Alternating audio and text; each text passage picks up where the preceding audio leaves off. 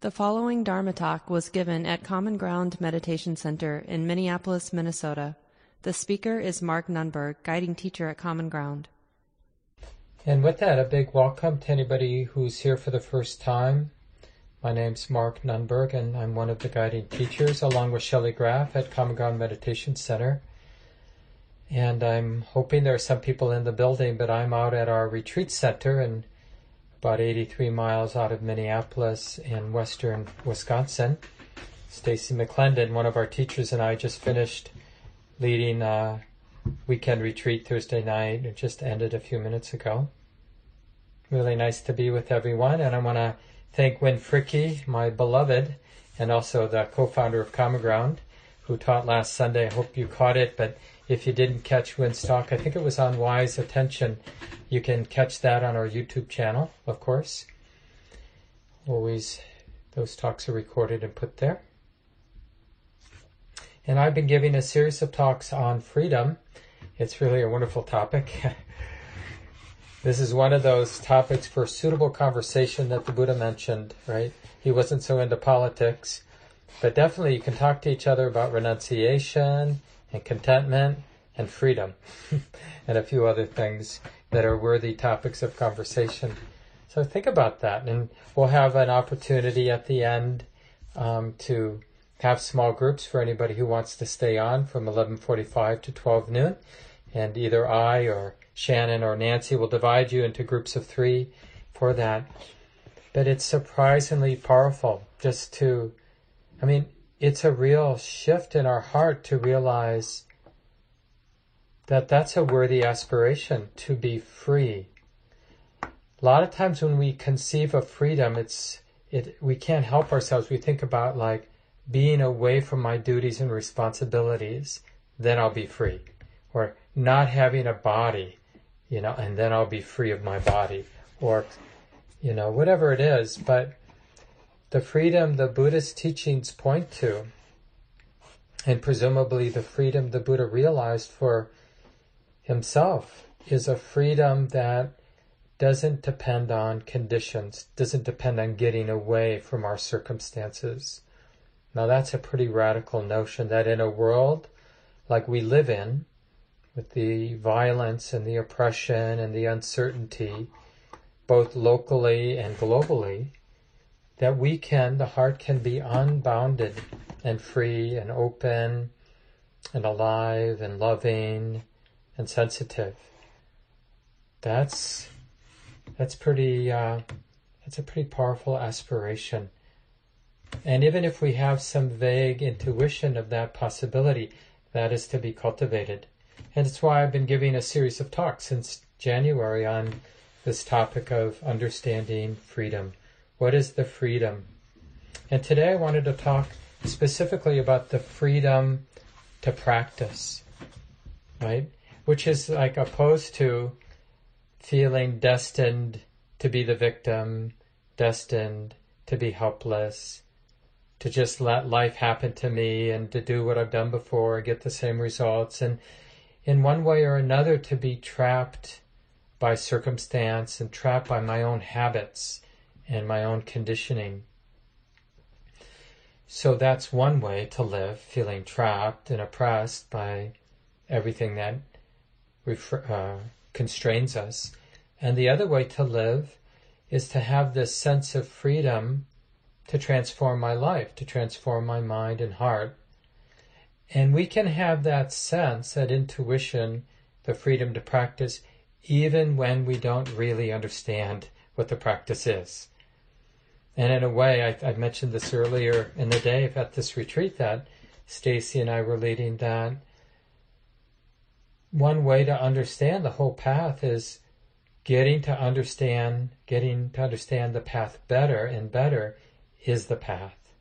Which means wherever we are in the path, we should have humility, like, I don't yet fully understand what the spiritual path is. And that's why I practice, to understand the path. So a lot of humility. And one set of teachings from the Buddha that I thought would be really useful for us to unpack today And you see it getting repeated in different ways all through the Buddhist teachings. But he said something like, abandon or abandoning what is unskillful. Stop doing bad stuff. Stop being evil, right? That's one instruction. The second instruction is to cultivate the good or engage what is skillful. And then the third instruction is to purify or purifying the heart. And that's in a way a very brief summary of all we have to do to be a happy, free, loving, wise human being. We need to abandon what isn't helpful, what is unskillful. We need to cultivate the good, and we need to purify the heart. So I want to talk about that and the freedom to do that. Like, I guess the point is, we have the capacity to do these three things. We have that freedom to either practice or to just go through the motions in life. Sort of be driven by our habits and by the habits that we just picked up through our cultural conditioning. And think about that. That is actually meant to scare you and to scare me, right? To think of just doing the same thing, getting the same results. And I often bring up, like for me now, about to be 64 in a couple of weeks, when I think of the kind of conditioning I received from my parents, genetically, and from my culture, being raised in the late 50s and 60s, around race, around gender, around class, around everything. How limited that conditioning is to be trapped, to simply repeat that over and over again, right? That sounds like a hell realm to some degree, at least. I'm not saying it was the worst I'm just saying it's very limited, that kind of conditioning. And if that's all we could expect from life is simply to be acting out our conditioning, it would be really dismal. So this freedom to practice is just that recognition that, this mind, this body has been conditioned by nature, by culture, by my parents, by my friends, by everything.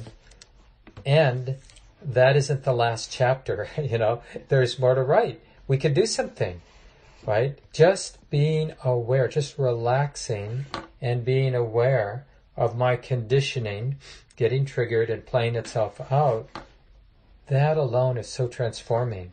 Just to realize that this heart and mind is a series of conditioned tendencies. And remember, whatever has been wound up, whatever has been conditioned, can be unconditioned, can be unwound.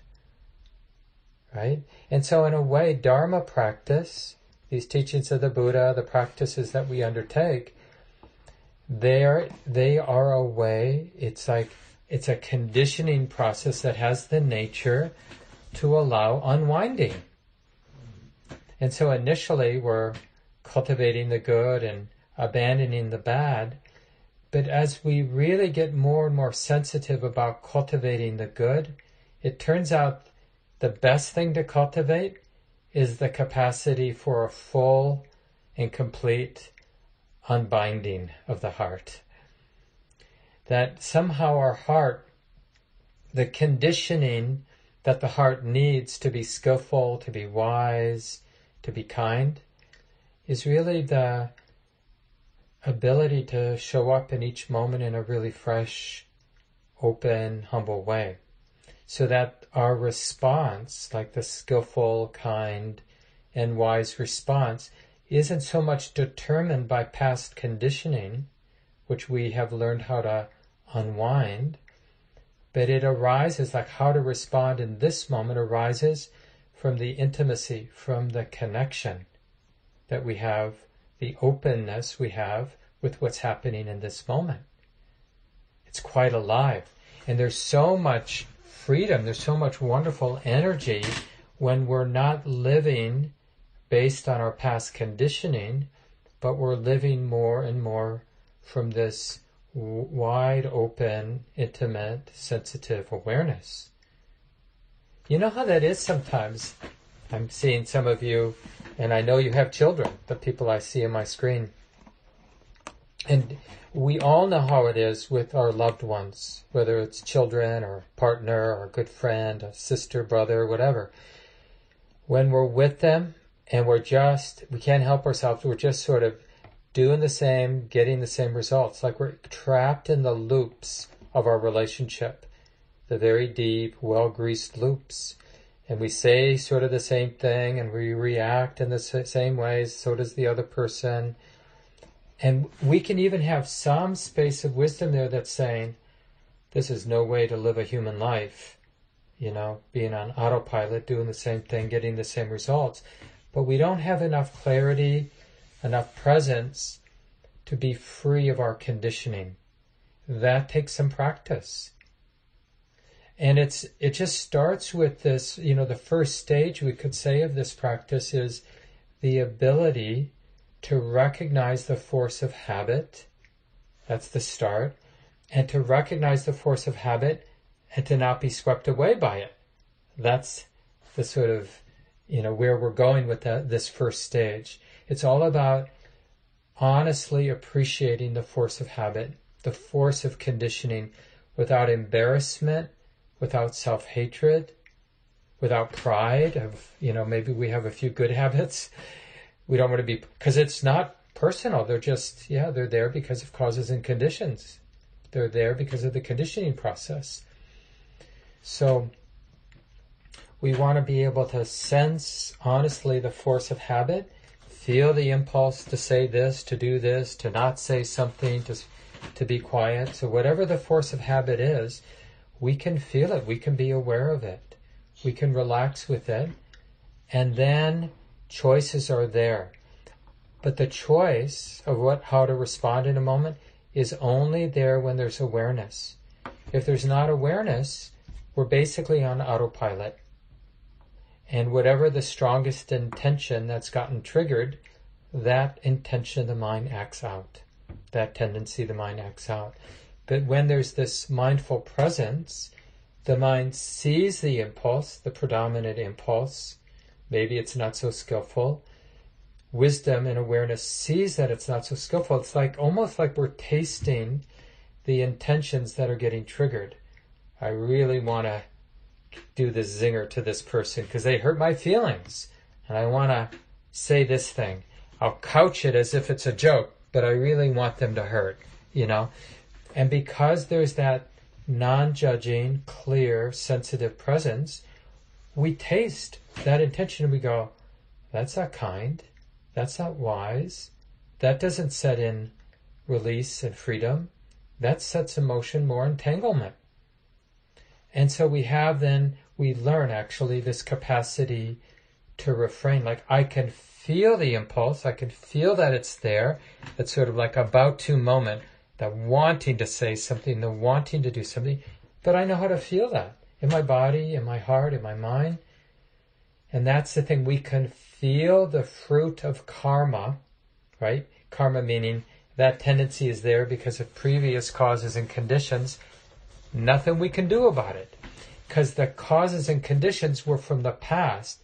They're showing up now as this impulse. But what we can do about it is we can recognize it with awareness. Oh, there's this impulse. It feels like this.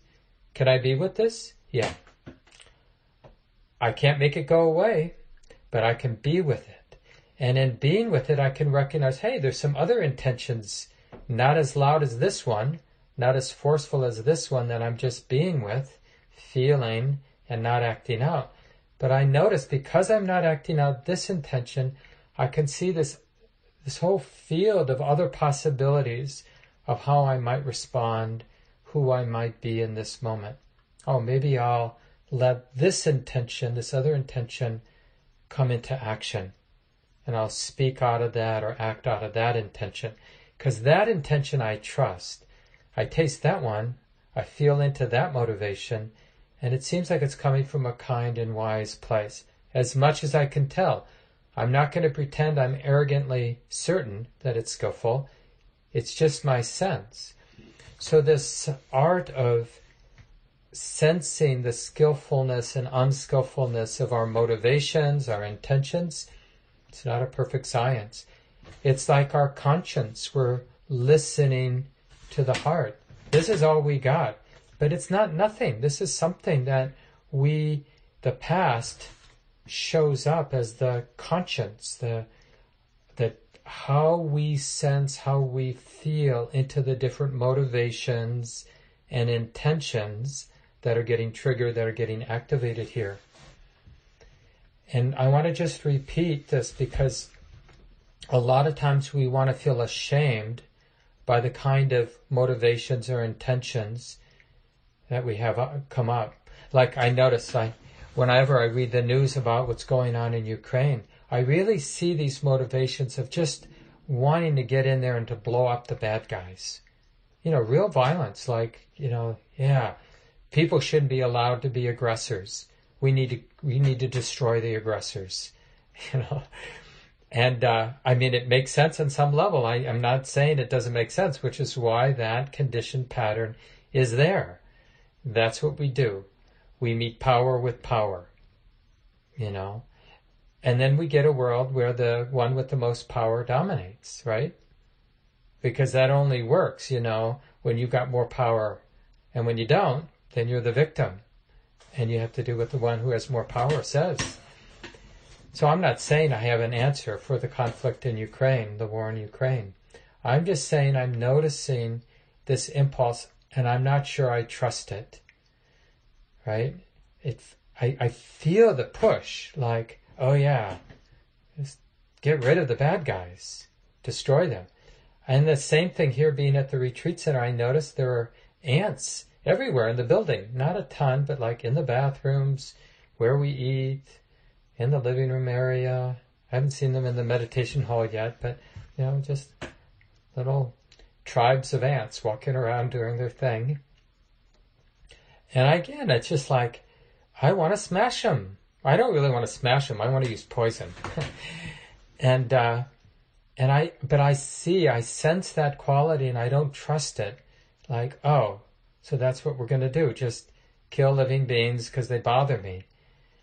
And I'm so glad I have this capacity to pause. What other options are there? What other ways are there to be relating when I read the news about Ukraine or when I see the ants in the building or any number? Probably each of us have between 10 and 10,000 things, irritants that are active. And when we're irritated, we just want to destroy the cause of the irritation. That's often our first impulse. Not to befriend it, not to be patient, not to be curious about what else is here, but just to get rid of the damn thing. How can I get rid of it? And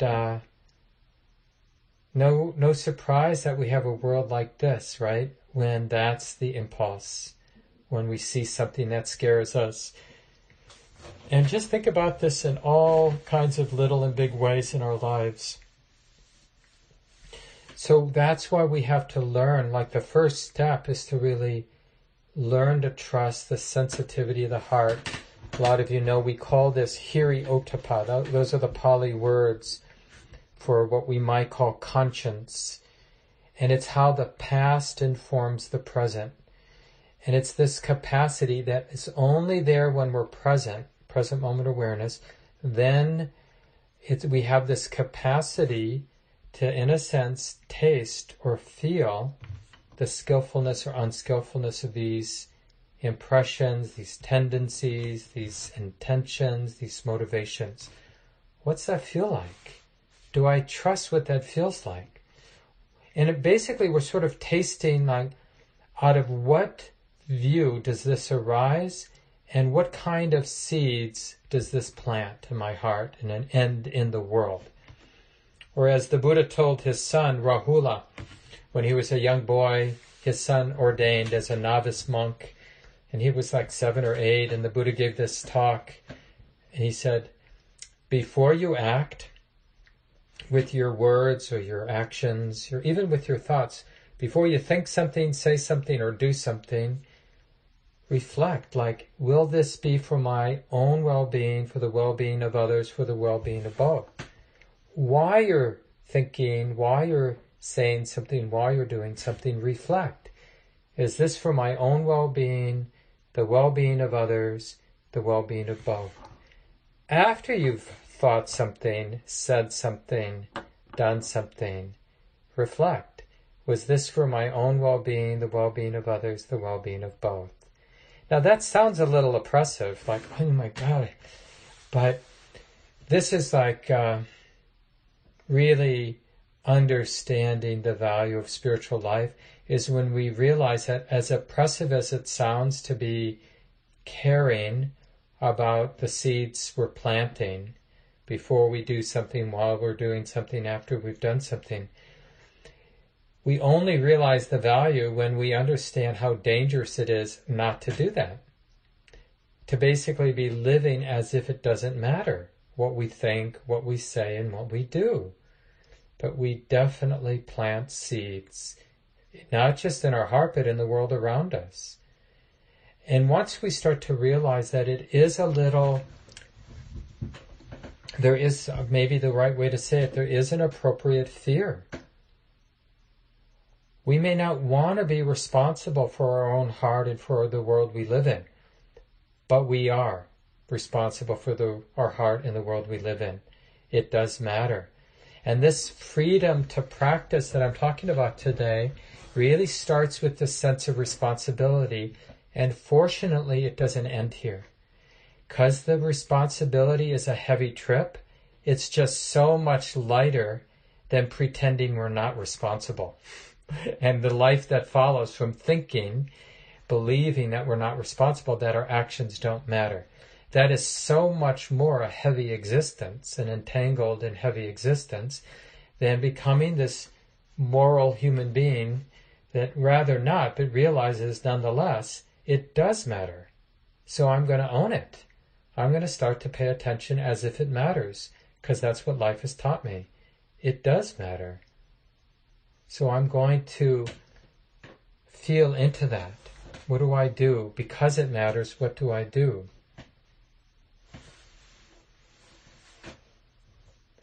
And the second stage is to realize that the more we invest in that sensitivity, even though it's really intense to be a sensitive human being, to feel moved by the big things like what's going on in Ukraine, what's going on with the Uyghur people in China, what's going on with racism in the United States, in our cities, in our communities. It's not easy for us to be willing to be sensitive to the suffering in our own heart, in our own body, and all around us. And to feel responsible to be sensitive, and responsible to be sensitive to all of our motivations in terms of how we think and speak and act. But we realize this is the only way forward. But the more we do that, it becomes who we are. We become, in a sense, that extremely, powerfully sensitive human being who cares, who's been discerning what's helpful, what's not helpful, who's been tracking cause and effect, following the dots. When I relate in this way, what gets set in motion? When I respond to injustice in this way, what gets set in motion? Do things get worse? Do things get better? In my heart, in those hearts around me. We learn. And eventually, we begin to sense a kind of effortlessness. So we're still totally into being a wise and kind and caring, tender human being, but it's just a second nature. It doesn't feel like I'm kind of wrangling with the reptilian brain that just wants to get in there and destroy the enemies, because we can begin to decondition the mind. It takes time to uproot the tendencies, but wisdom is a powerful force. It isn't just that we restrain or refrain, those sort of less wise, unskillful tendencies. It's wisdom really provides some immunity or some uprooting. I'm not even sure what to call it, but it really changes the game. The wisdom that understands how empty of self everything is. See, as long as I think I'm an animal and I'm a beast and I'm afraid of dying, right, that strong, unquestioned conviction provides some fuel for this conditioning, these habits that justify aggression, justify self-hatred, justify all kinds of destructive behaviors, internal, external behaviors. But the more we cultivate this sensitivity to what's skillful and unskillful, the more we see the deeper and bigger, wider picture, that it's just nature. And then all of a sudden it becomes much easier to be a wise and kind human being. As long as we have this sense of me as this permanent edifice of conditioning, of animal conditioning, of raw hunger and raw desire and raw hate, and we have all these fixed ideas of who we are, and we refuse to be humble and just to check out who we are in a fresh way. And when we do, and this is called doing our Dharma practice, when we cultivate awareness, we recognize awareness, we keep recognizing awareness, what it reveals is that things are what they are, but it doesn't refer back to that sense, that edifice of me, I, me, and mine. And then all of a sudden, it's just so much easier to refrain from those heavier, unskillful tendencies of the mind. Oh yeah, that's that tendency. That's just sexual attraction. Okay, that feels like this. That's just wanting to punch that guy, and that feels like this. We're not surprised, and because those intentions arise because they're conditioned into the mind stream. But wisdom understands it's just that tendency. When I think it's me, then I feel like I got to do something about it. But when I realize it's just what it is, it's just an impulse being known. It's not more than that. And that impulse to be unskillful, to complain, to gossip, whatever the unskillfulness is, that impulse to be unskillful doesn't refer back to anything. It's just that experience being felt and being known. And when wisdom knows that, it's so much easier just to let it be. And it's there, and then it goes. Those despicable tendencies of our heart, the embarrassing ones, they come and go. They only stick around when the mind mistakenly takes them personally, grasps them as self, as me, I, me, and mine. And once they're grasped as I, me, or mine, then I'm going to do something about it because I'm feeling this way. That's me feeling this way. Of course I'm going to scheme and try to get even. Maybe I won't do it in an obvious way. I'll wait, I'll get my just desserts, or they'll get their just desserts, right? But it's so nice to see that these strong, weightful, karmically weightful tendencies to hit back, to insult, to resent, to be afraid, to be longing and in need, that they're just what they are. They are experiences that are being known. And that's really that third part of practice that we did during the sit today, that allowing nature to be nature, not less than what it is, but definitely not more than what it is. It's just experiences, motivations, intentions being known. It's those two things, an experience being known. Not more than that, not less than that. But that's so, I want to use the word thin, and we can check right now as we finish up our time this morning. When we look at our experience, there's something very thin here about the present moment. the idea of me and all my conditioning and all my habits and my aging body and this and that and duties and responsibilities, it just feels like this whole morass of me-ness and mine-ness and I-ness. But actually that's not the way it is right now. In terms of now I'm not talking about metaphysical truth, I'm just talking about our subjective experience right here and now. It's something being known. And there's nothing before that, and there's no future after that.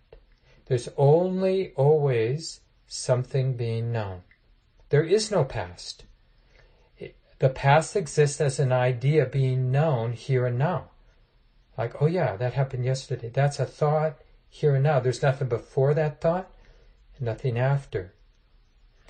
So I'm saying this as a reflection. I encourage you to look at the present moment as something very thin, very empty of a past, empty of a future. Past and future are thoughts that arise and cease here and now.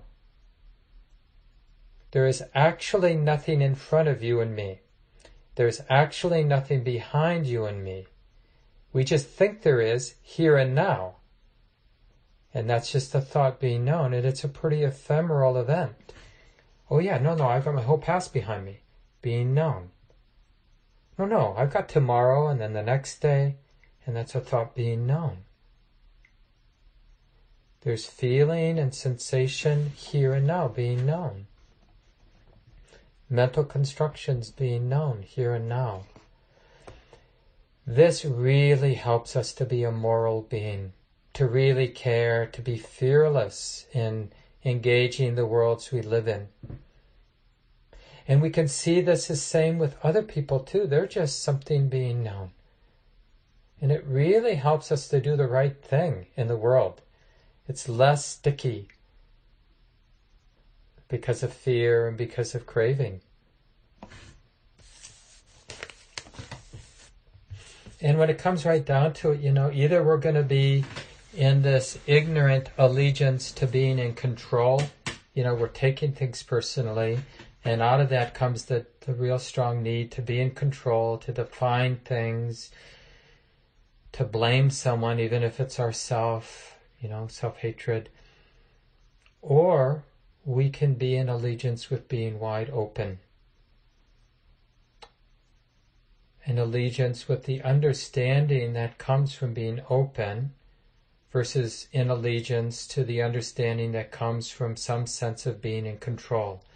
And the thing about any attempt at control, any attempt at finding safety through locking things down, it just leads to anxiety and fear because we can never do it. And on some level, the heart realizes the world, nature, experience isn't built for certainty. It just isn't there in any way. So any kind of those chronic conditioned attempts to lock it down by getting into shape or saving money or making people love us in the way we want to be loved, it will always have an underbelly of anxiety and uncertainty. We're setting ourselves up for more suffering, planting seeds. So we have this freedom to practice and to remember that just to relax is a real affront to this devotion to certainty, right? Because relaxation means we're relaxing when things aren't yet certain. Well, I'm not going to wait until things are perfect. I'm going to relax now. I'm going to soften my body now. And this devotion to awareness, recognizing awareness, keep recognizing awareness. This deep devotion, falling in love with being wide open and sensitive, really embracing sensitivity. What's the heart feeling? What's going on? What's the heart need? This is the devotion to opening to this relaxation and recognizing awareness and realizing that the heart can allow things to be. It's so powerful. So nice to be with everyone. Take care. This talk, like all programs at Common Ground, is offered freely in the spirit of generosity. To learn more about Common Ground and its programs, or if you would like to donate, please visit our website, www.commongroundmeditation.org. Thank you for listening. To learn how you can support the teachers and Dharma Seed, please visit dharmaseed.org/donate.